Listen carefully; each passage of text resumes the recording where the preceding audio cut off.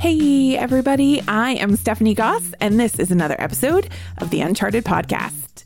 This week on the podcast, I invited my dear friend, Dr. Phil Richmond, to join me. And it's for a very important reason, because there were some mailbag questions that I've gotten recently about the impact that some of the challenges we face in practice are having on the team from a mental, emotional, and physical perspective. And Phil and I were chatting through. I asked him for some input on some of the challenges, and we got to talking, and we realized, wouldn't it be fun to do a podcast and talk about some of Phil's passion work, some things that I am passionate about as a practice manager, which have to do with creating systems and processes to support our teams. And we brought those two things together to bring you all an episode about creating psychological safety, but it goes a lot more than that. So if you're like, oh, those are fun buzzwords, I'm going to ignore this podcast, please don't, because we get into the things that emotionally and psychologically impact the team that we can't take away from practice. We can't stop doing euthanasias for our patients because it's necessary at points in time. We can't stop working necessarily prolonged hours in surgery when an emergency patient walks in the door and it's a surgery that takes hours. There are things that we cannot avoid. And that doesn't mean that there aren't things that we collectively as an industry, and in particular as practices and leaders of practice, can do to support our team in those situations. That's a little bit of what Phil and I get into this week. I think we had a lot of fun with this one, and I'm hoping you enjoy it. Just a reminder that Synchrony shares the information on today's podcast solely for your convenience. All the statements made are the sole opinions of myself and Phil Richmond, and Synchrony makes no representations or warranties regarding the content of today's episode. And now, let's get into it.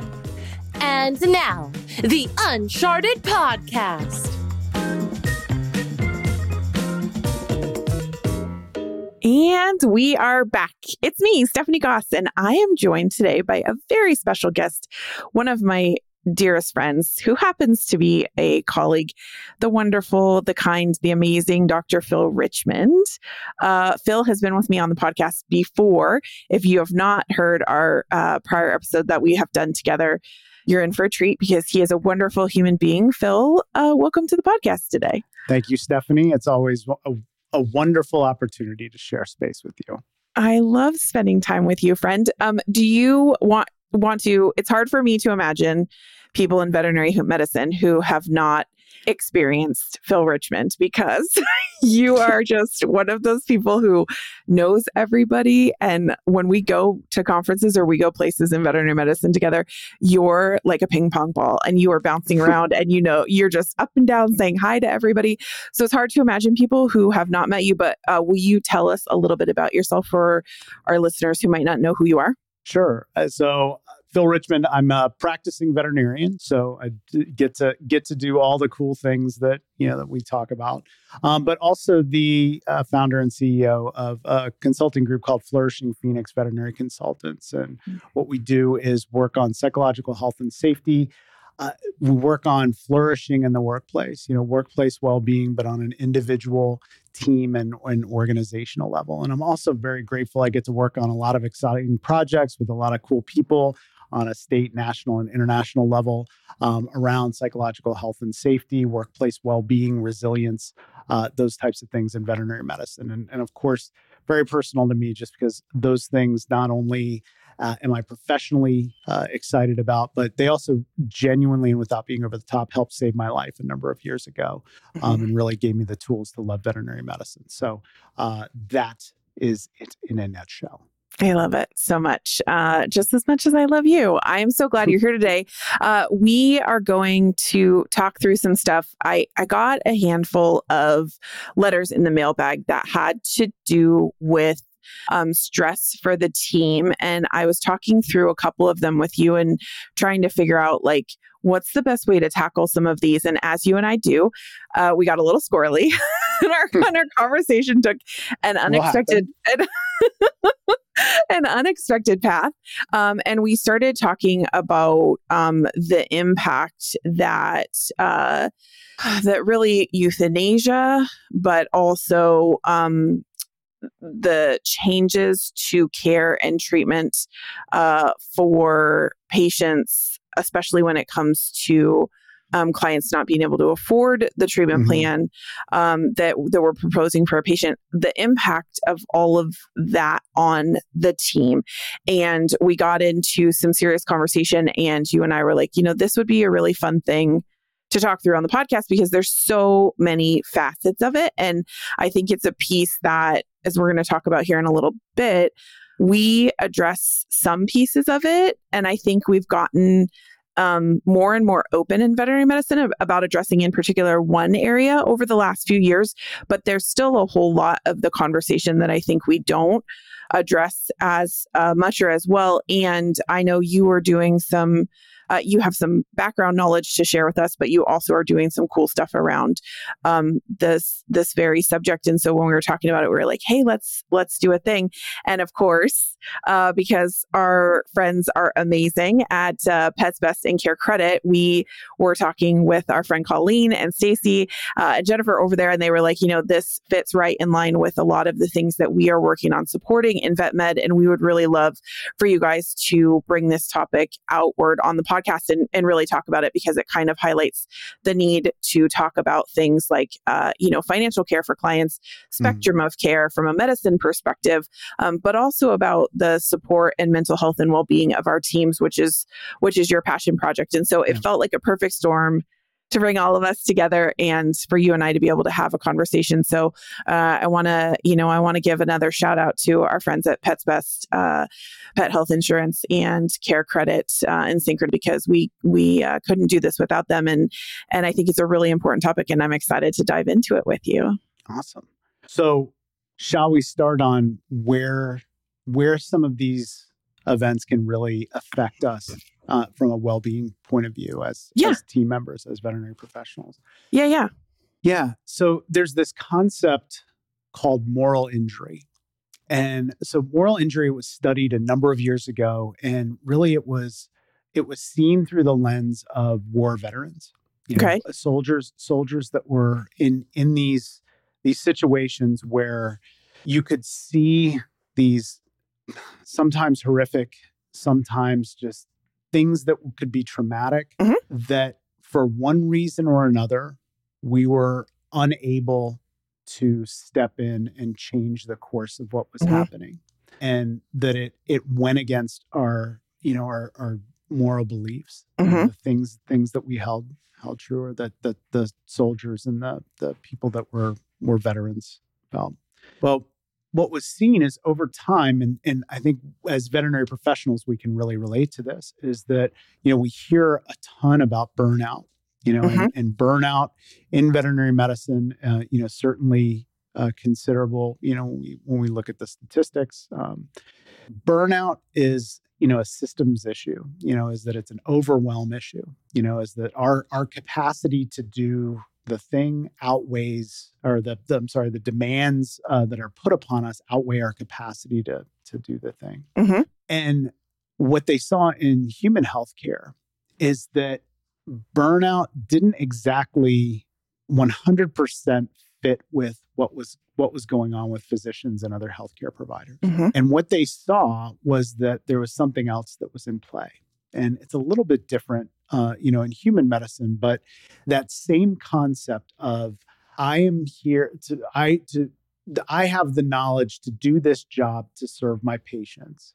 Something outside of that, between me and that patient, something outside of that is keeping me from doing that job. Now, that can be due to a number of things. Now, in human healthcare, they talk about, potentially sometimes having to ration care, or, there are barriers from a bureaucratic standpoint, that, rules of the hospital, or, other things happen. And then certainly overload is being short-staffed, these types of things. And so we think about that very much from a veterinary lens and say, what are the similarities there? And what are the things that impact us? Well, what is one of the biggest things that externally keeps us as veterinary professionals from, say, treating, not always going through advanced veterinary care, tertiary level care, but Sure. But, what are some of the things, or what's the main thing that keeps us from performing the test or performing the treatments that we want to? And almost always, not always, but almost always, that's financial constraints. Sure. How many times have we, written that in the record, or noted that in the record that, owner declines due to financial constraints. So knowing the impact that can have on us from a well-being and job satisfaction and position is that it opens the door for this condition called moral injury, which causes this distress in professionals, and it does in veterinary professionals as well. So where I'm going with this is there's a concept of psychological health and safety. Stephanie, if we're going into radiology with a patient and we're going to take x-rays, before I take those x-rays, I have to do something to protect myself. What do I need to do? You have to use your PPE. You got to put on your gown. Right. You got to put on your gloves, your thyroid shield, and all. Yes. And why do we do that? Because we're protecting ourselves. Because we're protecting ourselves, and we're protecting ourselves because we know that's a hazard. Right. We know that ionizing radiation is dangerous to us. Sure. However, think about that too, is that we know that moral injury is dangerous to us as well. And so what potentially are some of the ways, if we know that that's injurious to us as veterinary professionals, is what are some of the things that we can do to prevent that? And one of those does go around, it starts getting into this discussion of insurance and getting, is there some way to facilitate that care before that emergency comes in for that patient, that's around it, either pet insurance, or if they don't have access to that, then spectrum of care. Sure. And again, saying that it's these deeply held moral beliefs, and that we can have beliefs around spectrum of care and why that's vitally important in veterinary medicine and general practice. But also, is there something where, so stop, and I'm going to say another example. We've all been in that position where we go into a room and an emergency comes in, and the owner says, "Please do whatever.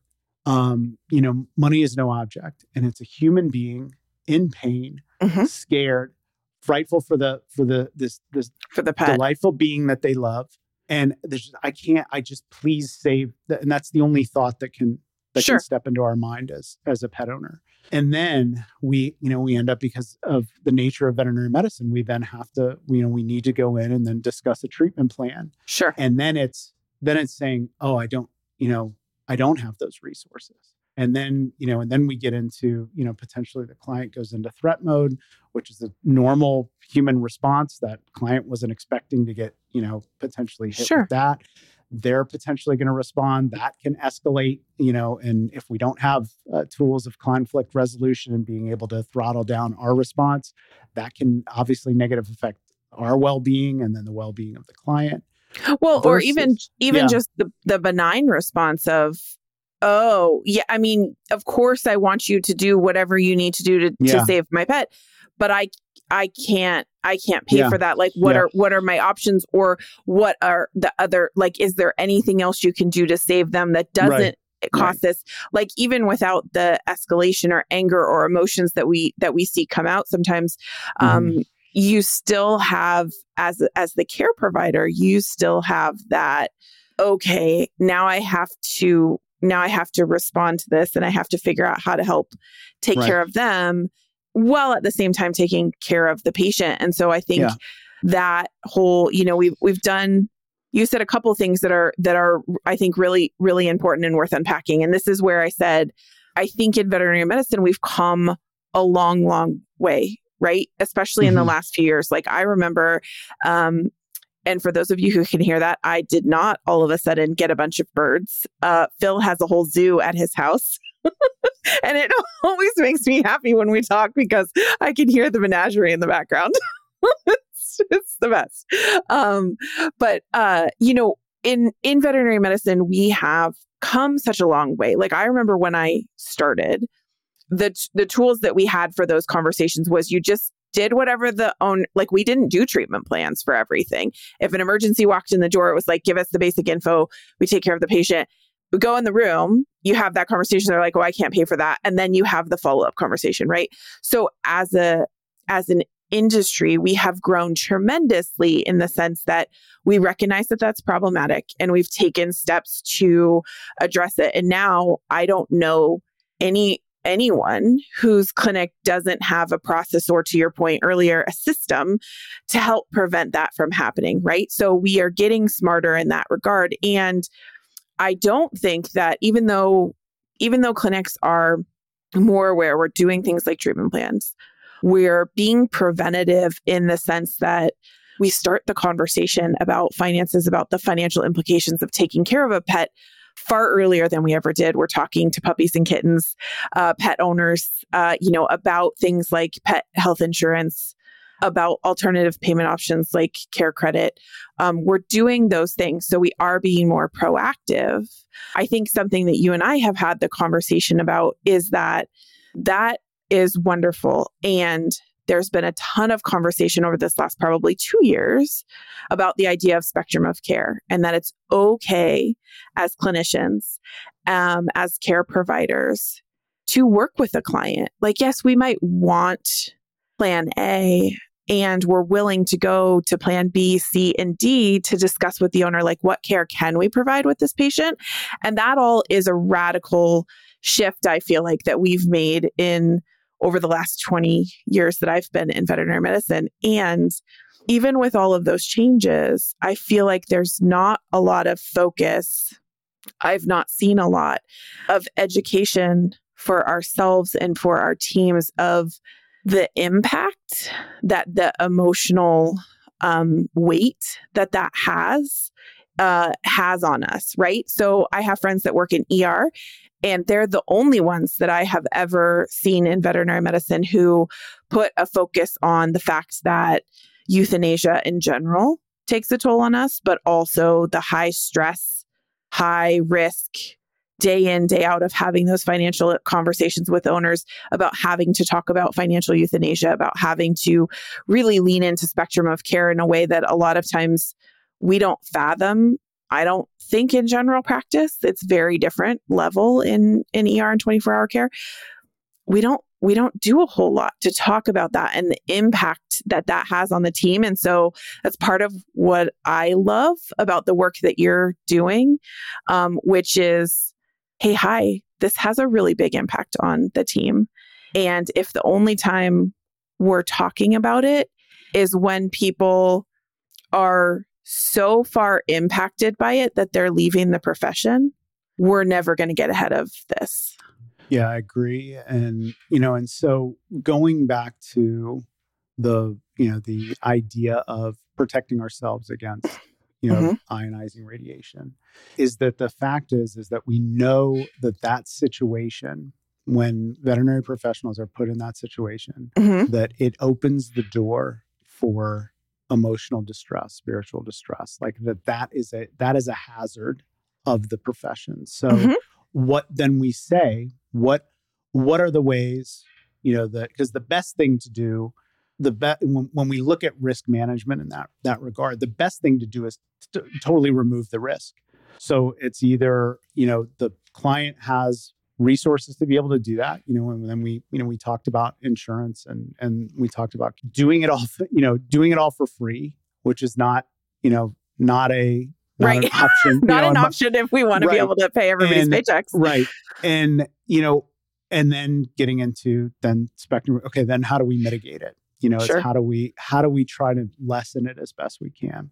And I want to give an example. So let me say this, is that the group that I work for again, we knew, and this was before a lot of this came, this is probably 10, 12 years ago, we sat down, we said, okay, there are certain things certain cases that when they come in, like, we know that we can positively impact that patient if we do this one thing, like if we unblock a cat, first time blocked cat. Sure. And I'm not saying this goes along the lines of everyone, but realizing back then the impact that that had. And we just asked, we said, look, well, and we came up with a way to pay for it. And like, I'm like, I don't care if you can take it out of whatever, just if can we come up with a way that the team doesn't have to make that potential decision? And so I'm not saying that way is for everyone, but we recognized even back then the impact that it had on the team.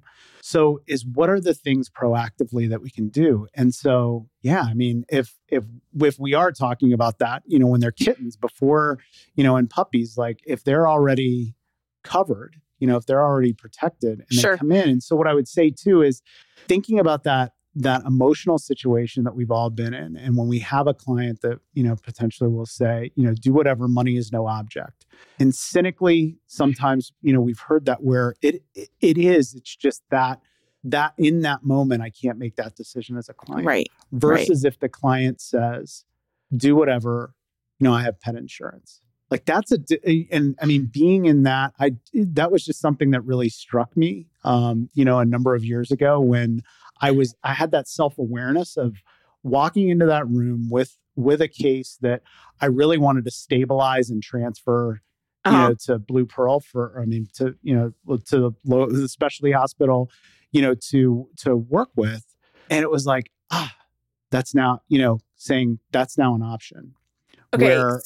So there's two things that you just said that light bulb for me. So one, I love that you said that you distinguish between the feeling and I don't know how many people are listening or this is going to resonate with, but I've always had this feeling, having started at the front desk and being the one to be calm in an emergency. I always got sent into the exam room when we had emergency cases come in to be the client partner. And there is this spidey sense that always goes off when a client says to me, do whatever they need. Money is no object.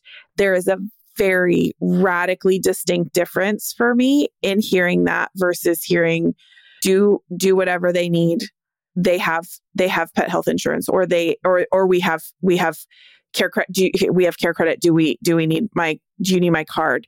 There is a very big difference in that to a veterinary professional. And I will tell you, my body physiologically changes when I hear a client say that, because those things feel different. I hate to say it, but I am always second guessing when they say money is no object, do whatever my pet needs.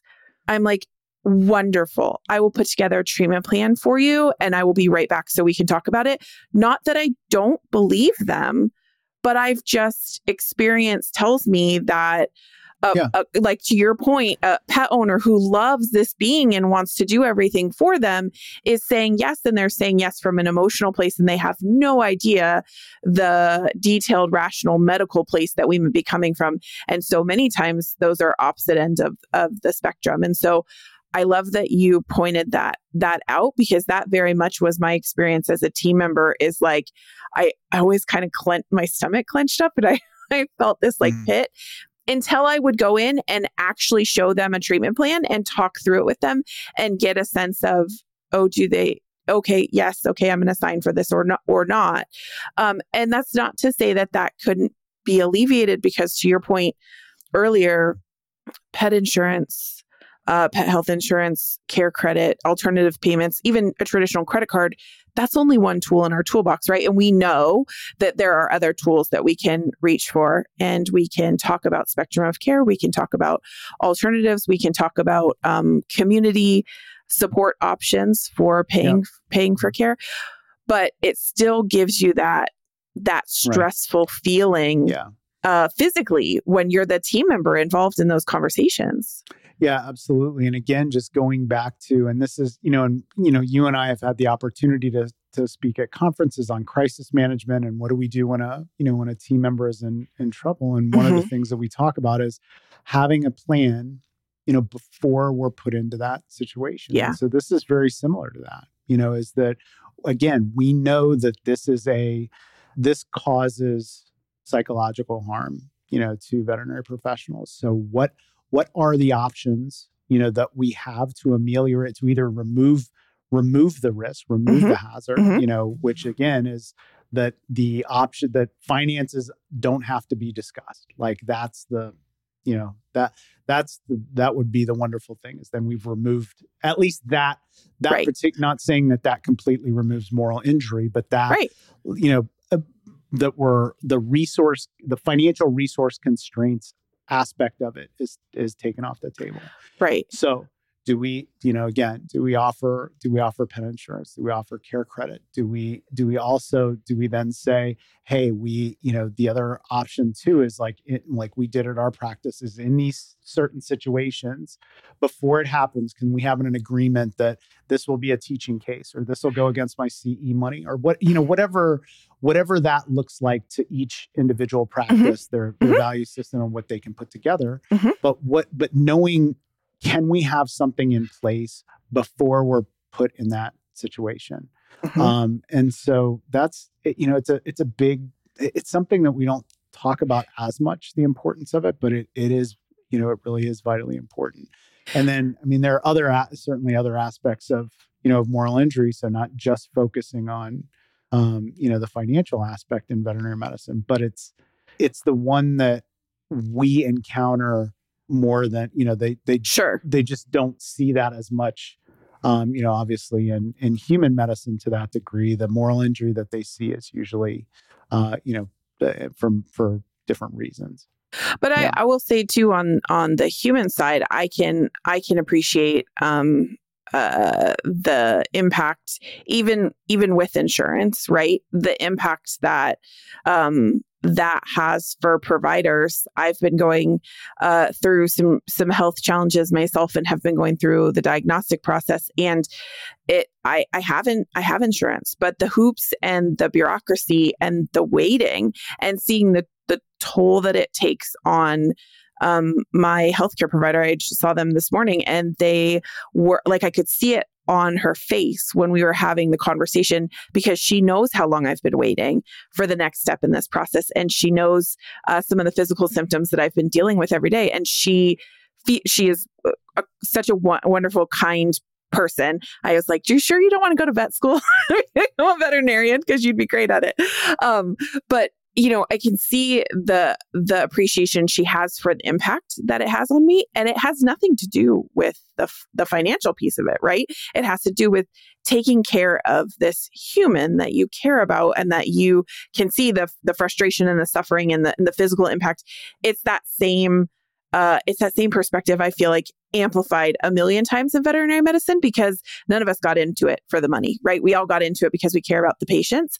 And I know I've been in that room when you have to have a hard conversation with a pet owner, because to your point, you just want to take care of the patient. And so I want to go back to what you said about creating some systems in your practice and talk about our personal experiences there, because I have a question for you about how it impacted your team when you guys put that system in place. So I had a very similar experience. We went through a horrible case where a patient came in on emergency. Our practice owners weren't in the practice. We had one of our newer doctors there, and there was a lot of anyways, the pet was in significant pain, and the owner was like, I can't pay for it. And the team was kind of left going, well, how do we we really want to take care of this patient. And so the response of the team that was on that day, plus the doctor, was very similar to yours, which is like, if you have to take it out of my paycheck, go ahead. Like, I just want to take care of this patient, right? So of course I was like, I'm not going to take it out of your paycheck, and I'm going to have a conversation with our practice owner. So we sat down and I said, hey, the team needs a way to deal with this. Like, we need systems. And it brought up a bigger conversation for the team. And having worked for really compassionate practice owners, they were like, we never want a patient to suffer. If there are always tools that we can reach for in our tool bag that, yes, they cost us a little bit of money, but you can always offer a client at no charge if it's warranted, which is pain control and euthanasia. And they were like, if a client is like, I can't afford a euthanasia, I understand that should be what should happen right now, but I can't afford it, we'll take care of it. Or if this patient could be dramatically improved, whether that while we're waiting to try and get a care credit application go through, take care of the patient first, and we'll and the impact that had on the team, I could see on their faces the look of relief, that knowing that it didn't matter, right? The money wasn't the issue. Nobody had to go, you can take it out of my paycheck ever again, right? Like that dramatically impacted their mental health and well-being, because we live in a rural area. We don't have, a Blue Pearl or an emergency hospital right down the street. So we do see a lot of cases, that they would have to go far away. So it's not always just the money thing. They're like, I don't want to drive 2 hours to the specialty hospital or across the water to the ER. And so seeing the impact that had on them was huge for me. What was your experience with your team when you guys started talking about those systems and structures? Because I think I would have to think that it was similar. Yeah. And, so what we definitely saw, when I think about holistically and in toto, what we saw with our team is that, I'll say this, right off the bat, what are some of the things that impact us that we are thinking about right now, in veterinary medicine, recruitment and retention. Not that this is why we did it, but I just went back to the group that I used to work for. All the technicians that I worked with all those years are still there. And so what I would say is that we know that that's important to us. And again, it's one of these things that being real about what do we do? Like we're not accountants. We're not electricians, and we're not, we don't make widgets. And I mean that, not saying anything about those other professions, right? But delivering what we are trained to do has an impact on us if we can't do it.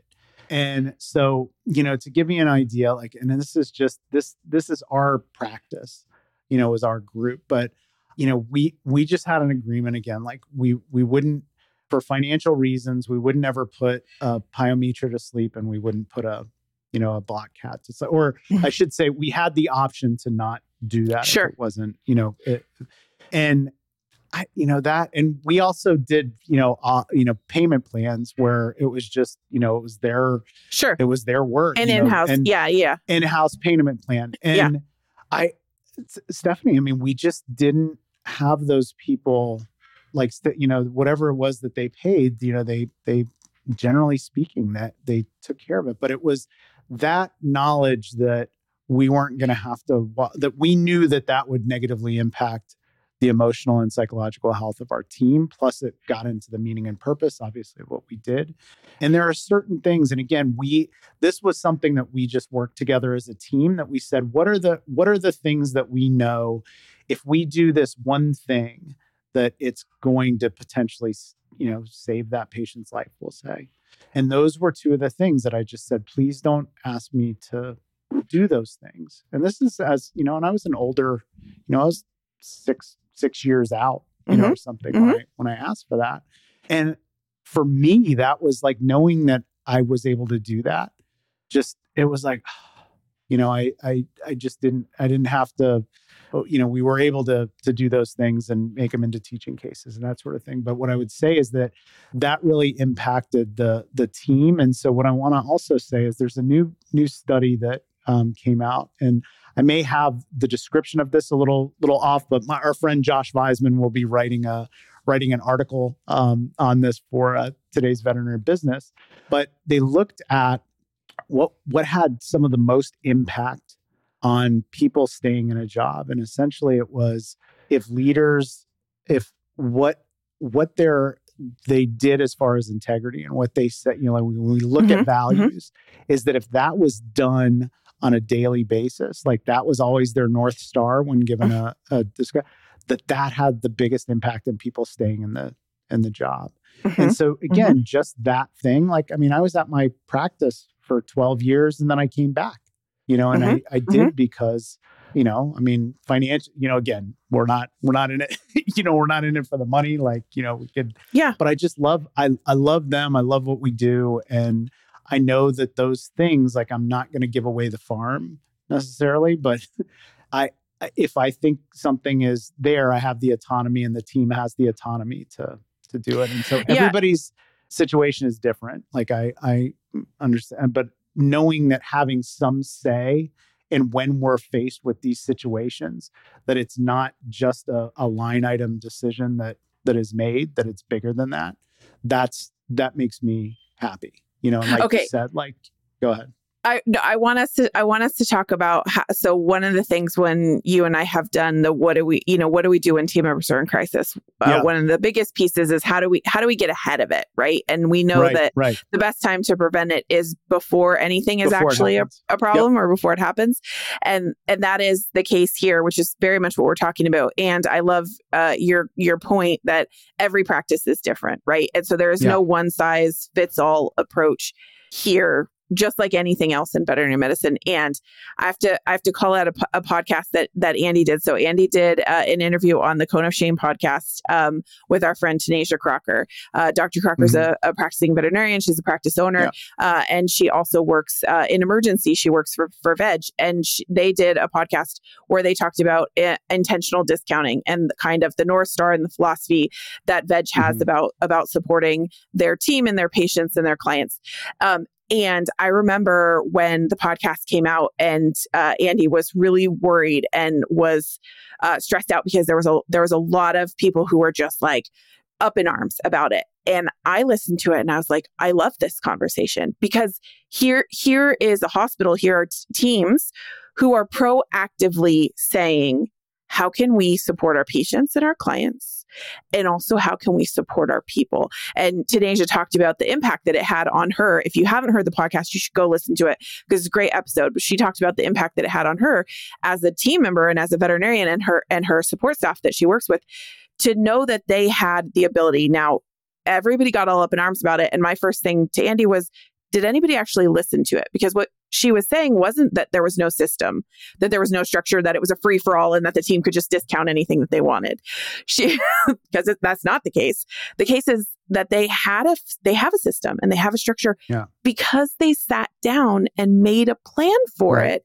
And they said, this is what we're going to do and how we're going to deal with it. And I said to Andy, like, I love this episode so much. And you and I could have had this conversation on the podcast because that's what I did in my practice too.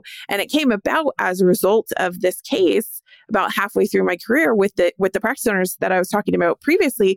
And I said, hey, okay, so if we've defined this boundary, what are the other areas where we can intentionally get ahead of some of this stuff? Yeah.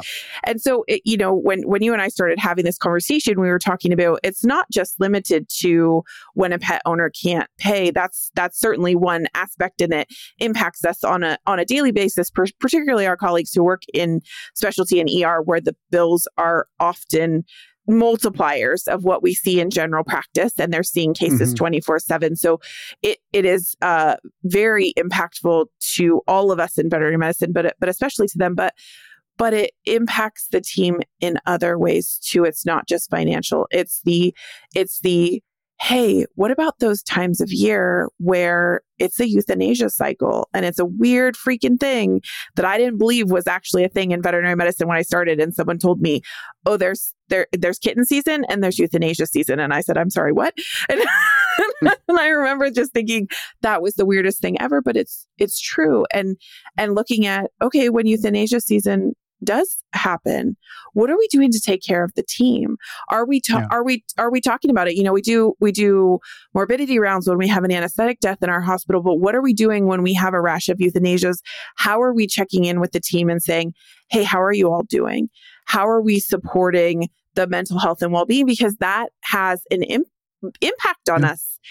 Whether we do one euthanasia in a day or we do 10, the reality is that we're all in veterinary medicine for the patients. And it is euthanasia is a beautiful part of veterinary medicine in that we can help pets pass peacefully and without pain and suffering. And at the same time, there is absolutely a emotional toll and impact to that. Yeah. And so things like that, where we look beyond the money conversation and start to talk about how do we create this safe space to be honest about the things that are impacting us as team members. Yeah. And then how do we go into creating systems and processes to help support that? Yeah. And there's an old saying, down here in the South, that is, don't hit your shin on a stool that shouldn't have been there in the first place. Is that essentially, though? I mean, not so, but you and Andy and the Southern sayings, it kills me. Yeah. But knowing that something can cause this, and some of those things, there are other things. I mean, this can be a whole nother, show of things that we know that can cause us psychological harm in the workplace. And so that is one of those things, is if, like, personally for me as a veterinarian, as a GP veterinarian, I've just, and this is me, but I've noticed for me is that if I have 3 or more euthanasias in a day, like, it's because, again, I'm not in a hospice situation where, I'm go, and then having to, shut down, kind of, compartmentalize and do that, is I feel it, and sometimes I'm all right. And then sometimes I'm like, y'all, like, I am just like, I got to throttle down a little bit. This is like my capacity, and this is where, some of the burnout, because my capacity, my emotional capacity, goes down. And it's like, being able to honor that is important. But those are those things, like, what do we know in the workplace that can, cause those harms? And again, going back to one of the things, obviously, that can cause harm is conflict, violence, these types of things in the workplace. And so I genuinely look at the financial stuff as like, what are some of the ways that, we can ameliorate or mitigate those things so that something is already in place. And I just go back to, yes, it's a feeling, but knowing when a client says, do whatever, like, I have pet insurance, that knowing how I felt with that, it was like, wow, that's just a fundamentally different situation than I was girding myself up, for, sure. And so, and then again, also on that line is knowing that that's a, conflict. I mean, we can go into a whole thing on conflict, but, the financial thing is that what things do we have in place to minimize the, the stresses and the risks to, our team members, but I mean, also obviously then our patients are going to get care, but what are the things that we can do before that's an issue? That we say, okay, we know this is something, and let's be intentional about decreasing those harms, because when we do that, it's less, it's less that gets taken out of our battery, every day. So I think you just moved us into kind of the, anybody who listens to the podcast knows Andy and I usually talk about the headspace, which you and I covered early on here. And this moves us really nicely into kind of the action pieces, because the first question, like when you and I did our conversation about crisis, and we both shared, why it was important to us, and some of the study information and statistical information. And the first hand that was raised in the audience, and the question that we get is like, but how do we deal with it? Yeah. And where do we even start? And I think you just hit on the two answers. And it's not, some people are like, that seems so overly simple, that can't be the answer. And I think that it really is. And the first question we have to ask is, what are the things? What are the circumstances? Right. What are the situations? What are the things in our jobs in veterinary medicine, but really any place of employment, that are causing us stress, anxiety, emotional distress, put our bodies into fight or flight mode? Do you looking specifically at those situations? So we have to identify the situation. Right. Do you have any tools or resources or suggestions for practices in terms of like how to audit that with a team? Other than just asking them, hey, let's make a list. Like, that's literally where I started, was like, hey guys, and I literally got a giant Post-it board and put it on the wall and said, what are the things that stress us out the most? And we got, the euthanasias and we got the money conversations, but like, where can teams start with assessing that piece? Yeah. So cool, kind of cool thing. So I'm actually working on this with an awesome group of peeps, where we're creating psychological health and safety standards for for veterinary medicine, which answers exactly that. Think of it as OSHA for the brain. Right. Is the things that we know that cause us emotional and psychological harm. Is it that we don't have autonomy in our job? Is it that we're not clear on what our job is? Is it that sometimes our workplace isn't fair? Are we getting enough reward and recognition, equally for what we do? And then, am I isolated at work? Like, am I always, especially if I'm working remote, if I'm a remote CSR or something like Sure. that, I have to, am I having connection there? And then some of these other things, certainly conflict, workplace relationships are important, supervisor support. So all of these things are vitally important to all workplaces. And what I'll say is almost every country other than the US, and I shouldn't say it because the Surgeon General just came out with some great workplace well-being strategies, but the US is probably about 10 years behind other countries as far as psychological health and safety. Not shocking in the slightest. I am excited. I've partnered with a group called the Wellbeing Lab in Australia. Australia, again, they're 10 to 15 years ahead of us as far as that. And they measure those things. And there's also, if you're in HR, there's the ISO 45003. Those are the international psychological health and safety standards. Canada, so I'm certified in the Canadian standard. They have 13 healthcare providers or healthcare organizations have 15 standards. So you can look up the Canadian standards, but it gives you an idea initially of where to look. And it's just, again, the first thing is just awareness and curiosity, is that we really haven't been in a veterinary workplace. We're not, we sometimes we focus on so much of, self-care and individual care. Right. But we've got to be looking at the team level, the things that happen to us, and our leaders. And then also organizationally, what are we doing? Like, workload and, and harassment policies and bullying policies and all these things are, and EAPs are all of these things in place. So very much the overall thing is preventing harm. Where can we prevent harm? And then where can we also promote flourishing?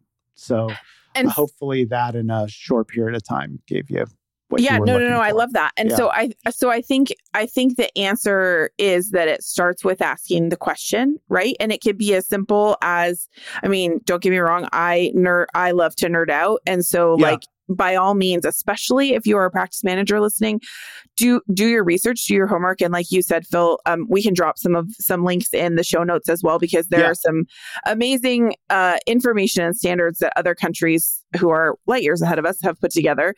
And it can be that I think a lot of us don't open the can of worms. I know I was afraid to open the can of worms with my team because I sat down when I did this exercise most recently. I sat down with my medical director and I was like, hey, look, I want to ask the team what stresses them out at work. And you should have seen the look on her face. It was like, why would you do that? Like, that's you're going to open a whole can of worms.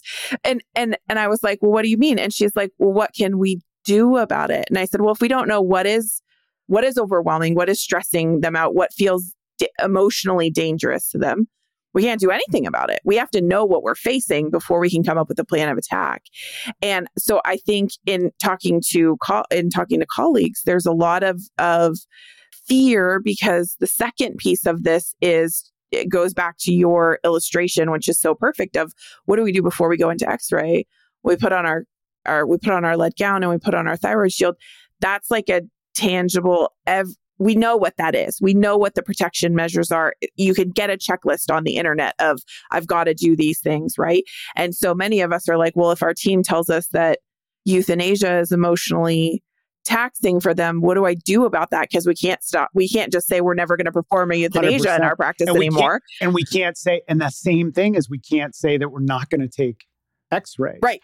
And that's from a risk management. The best thing to do is to get rid of it totally. Right. But what if that's we can't not, do that. A possibility? Yeah. So then we go down the, how can we minimize it? How can we ameliorate it? And then, the very last thing, is putting on the, the is actually Right. the PPE is like, from a physical point of view is the lowest thing. So but what can we do? Like, can we work on, for instance, with euthanasia, just throwing this out there, like, can we put something in the PIM system that puts us an alert? Hey, by the way, Dr. Smith has been scheduled, 3 euthanasias, just put an alert up there that maybe we need to just check in, with Dr. Smith, or, hey, I just noticed that Mary actually teched all 3 of those rooms. Let's sub go out for somebody else. Yeah. Like, can we do that? And that may be, and the difference is though, is that may be something that actually is deep meaning and purpose for Mary. Right. So it may not be something that is true, but we won't know if we don't talk about it. Because we don't know, right? Because of the secondary trauma is that it may be, the situation may have been, not a peaceful transition of an elderly pet or, something of that nature. Right. So it's just those things where we're like, hey, let's just be aware that these things cause harm.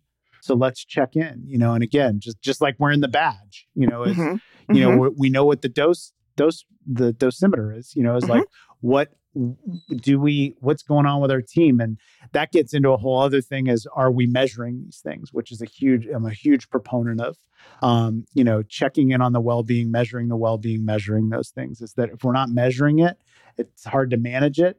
And then if we're just throwing stuff up against the wall, anyway, I'll go down the rabbit hole of that. I was going to say, we can't measure it if we don't have a system. So I think that's, for you and I for today, that was kind of where we wanted to start and stop, which is that it really can be as simple as asking the question. And this is where you do you know your team best. If you're a manager, a practice owner, leader of your practice, asking them like, what emotionally takes a toll on them? When they go home at the end of a day and they just feel like they want to cry or they're exhausted, why? Is it because of interpersonal conflict or emotional things, or the workplace things that you mentioned? Is it the nature of our business? Is it doing euthanasias? Is it being in surgery by themselves with nobody else or only one other person for the day? Like what are those situations? And then the second piece of it is, then what do we do about it? And that's where so many of us freeze, because it will feel like an elephant. I know. So I asked my team, and the first time we did this exercise, I had 22 of them, and I had probably 52 different answers from the 22 of them, because everybody's individual, and the things that impact them, they're filtering it all through their own lenses and their own experiences. And so, to your point, that may have given, being involved in euthanasia might give life purpose to Mary. But for me or you, that might be a huge stressor for us when we do more than 3 euthanasias. So everybody on the team is going to be different. So I was sitting there looking at this giant list, and I remember thinking, well, I promised my partner that this was not going to go sideways and that it's not going to backfire on me. And I could just see the look on her face. We're looking at this giant list. And I said, great. Now we're going to talk about what is one thing off of this list that we can tackle. And so because I had already done it, I started like you with, okay, somebody had put up there, well, it really stresses me out when pets come in and they're in pain and the owners can't afford any care. And I said, you know what? I've got a solution for that. Here we go. And we laid out the system for the whole team. And I said, this is how we document it. This is how but never once will we deny pain control to a patient that comes in our doors, because that is something that we can absolutely take care of every time. And the relief that the team experienced was great. And then I said, you know what, you guys, we're going to tackle this one thing. And then when we've got the system down, and we're going to pick another. And we just worked our way kind of through the list.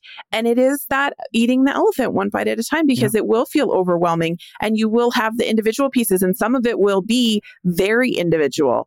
I had a member on my team who was struggling with handling stress. And so part of it was, hey, look, this is not a thing for everybody else. And I recognize that it's a big thing for you. And so your support is going to look like using our EAP and having access to some additional counseling to get some coping mechanisms for the stress of our job and the reality of our job. Like, it can be individual. It doesn't necessarily have to apply to the team as a whole. But I think only then, when we define why is it happening and what can we do about it? Can we move into your super happy place, which is how do we measure it? How do we keep tabs on it? And how do we get even better down the road, right? Yeah. Oh man, This has been so much fun. As always, I love nerding out with you, and I'm hoping that this was a good conversation for our listeners, and that they weren't just like Stephanie and Phil went down a rabbit hole. Because we can do that sometimes. I'm going to drop some links in the show notes for some of the resources that I know that you have. And if you are a practice who's listening to this and you're like, where do I start? Even the outline that Stephanie just gave feels really overwhelming.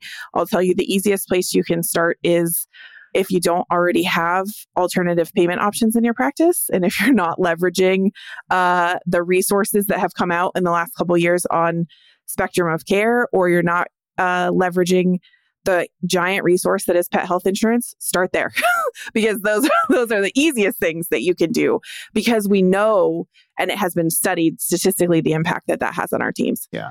And what I would say too is along those lines is, is just recently this website policy was set, because that was one of the things is we did as a practice, like we believed in it, but we did, which one would you recommend? And it's like, you're talking about health insurance, pet health insurance. Yeah, pet health insurance. Yeah. And so it was just, that was one of those things like, hey, like, here's this option, like go, like, I don't have to necessarily come up with the answer, but I can say, hey, here's the way to make the best decision, for you as go. I think it's policy.com or some such, but yeah, like a PUA.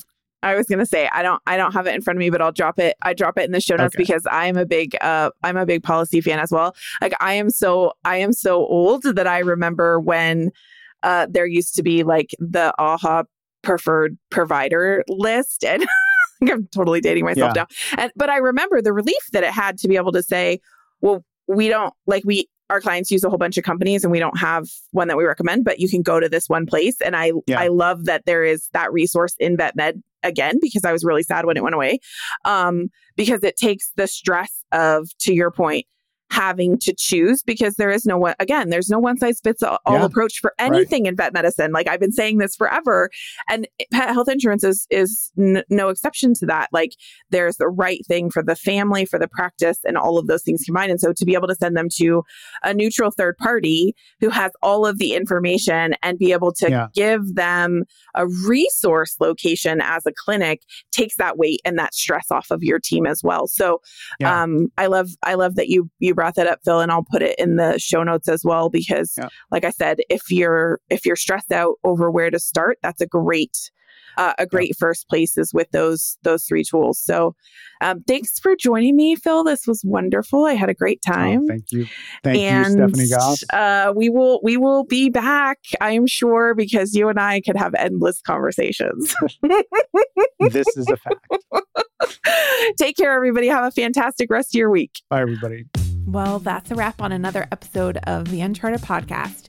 Hopefully you enjoyed this episode. I know it was a little bit different not having Andy and I together in the co-pilot seats, but hopefully you enjoyed Phil and I's conversation today. And before we go, I just want to take one more opportunity to say a huge heartfelt thank you to our friends at Care Credit, at Synchrony Financial, and at Pets Best Pet Health Insurance, because without them, we couldn't do this podcast. And there are a lot of people doing exciting and wonderful things for the veterinary profession as a whole, and we couldn't do them without them. So thank you all for making this episode possible and brought to you ad-free today.